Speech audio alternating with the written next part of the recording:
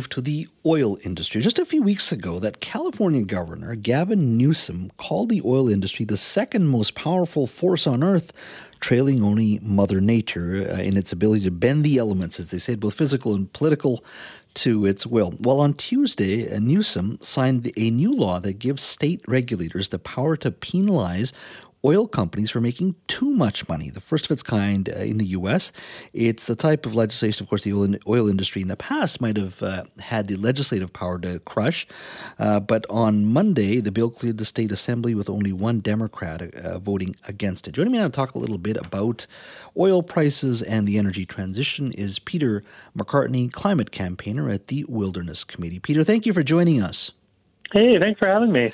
Your thoughts, first of all, on this new, piece of legislation that, of course, was signed on Tuesday by the governor in California. What do you think of it? Yeah, it's a good move. I think, oil companies are making record profits as life just gets more and more expensive for everyday working people. And so in this case, Governor Newsom is striking some legislation to make them actually pay those profits back. I also think it says a lot about, this industry's power and how, like he said, one of the most powerful industries in the world. There is actually politicians that are willing to stand up to them. And I hope we can bring some of that energy from California here to British Columbia. California is, I think, it's the 8th largest economy in the world. It is a dynamic economy with a significant tech sector and many other places as well. But it also has a knock that it's a place that you pay a lot of tax as well, and people are moving out of California to a certain degree as well. What do you say to the argument that, look, the energy transition took 75 to 100 years where oil surpassed coal? Certainly the energy transition today, we hope, is a lot faster. There will be fits and starts or where one technology will do very well and perhaps we'll move to another technology, whether it be electricity, solar, hydrogen, whatever it may be. But along the way, that these fossil fuels that we are using also lead to significant amount of taxes for government as well.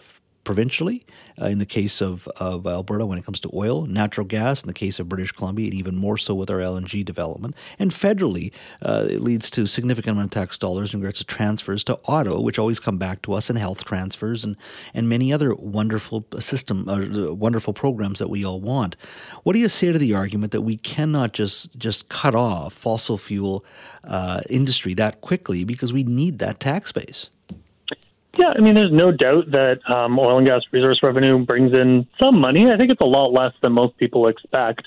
But the truth is, other countries around the world have figured out how to have social programs and build hospitals and run schools without, relying on the export of a product that is fueling the climate crisis and the disasters that we've seen in our communities all over the world and here in BC in the last few years. And so at the same time as we're, getting tax revenue from oil and gas, we are also paying massive costs, billions of dollars, for the consequences of that, of the pollution that they're putting into the atmosphere.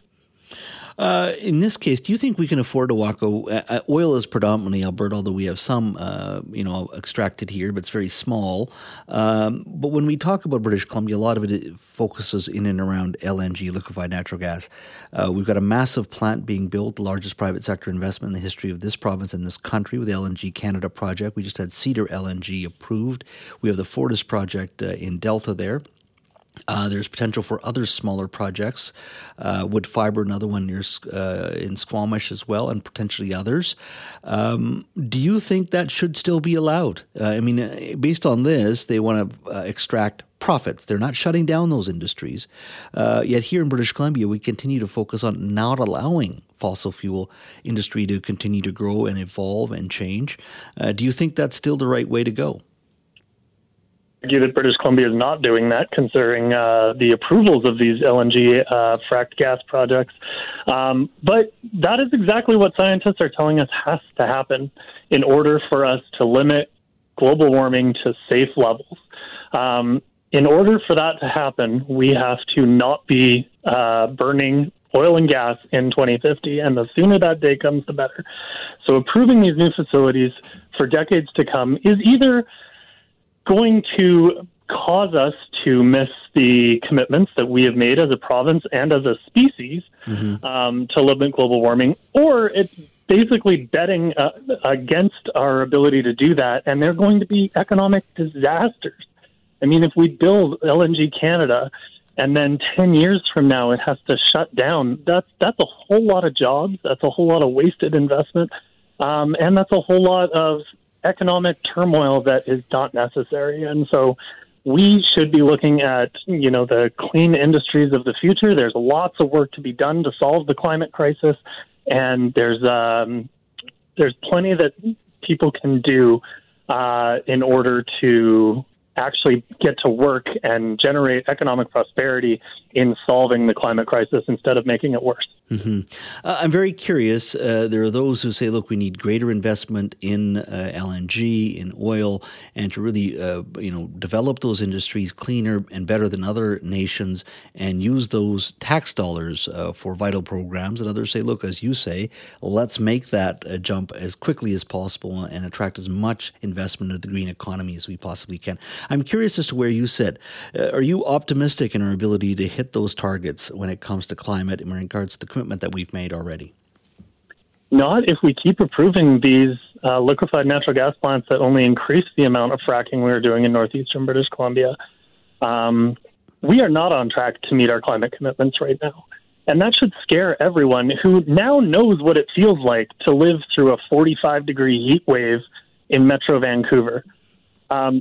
This is a crisis, and you don't respond to a crisis by making it harder for you to do the things that will solve it. And so, every LNG terminal we build, every 10,000 fracking wells we have to drill in northeastern BC just takes us further away from the world where we are actually able to keep our families and our communities safe from the climate disasters that the pollution from oil and gas has inflicted upon us. Peter, thank you for your time today. Thank you for having me.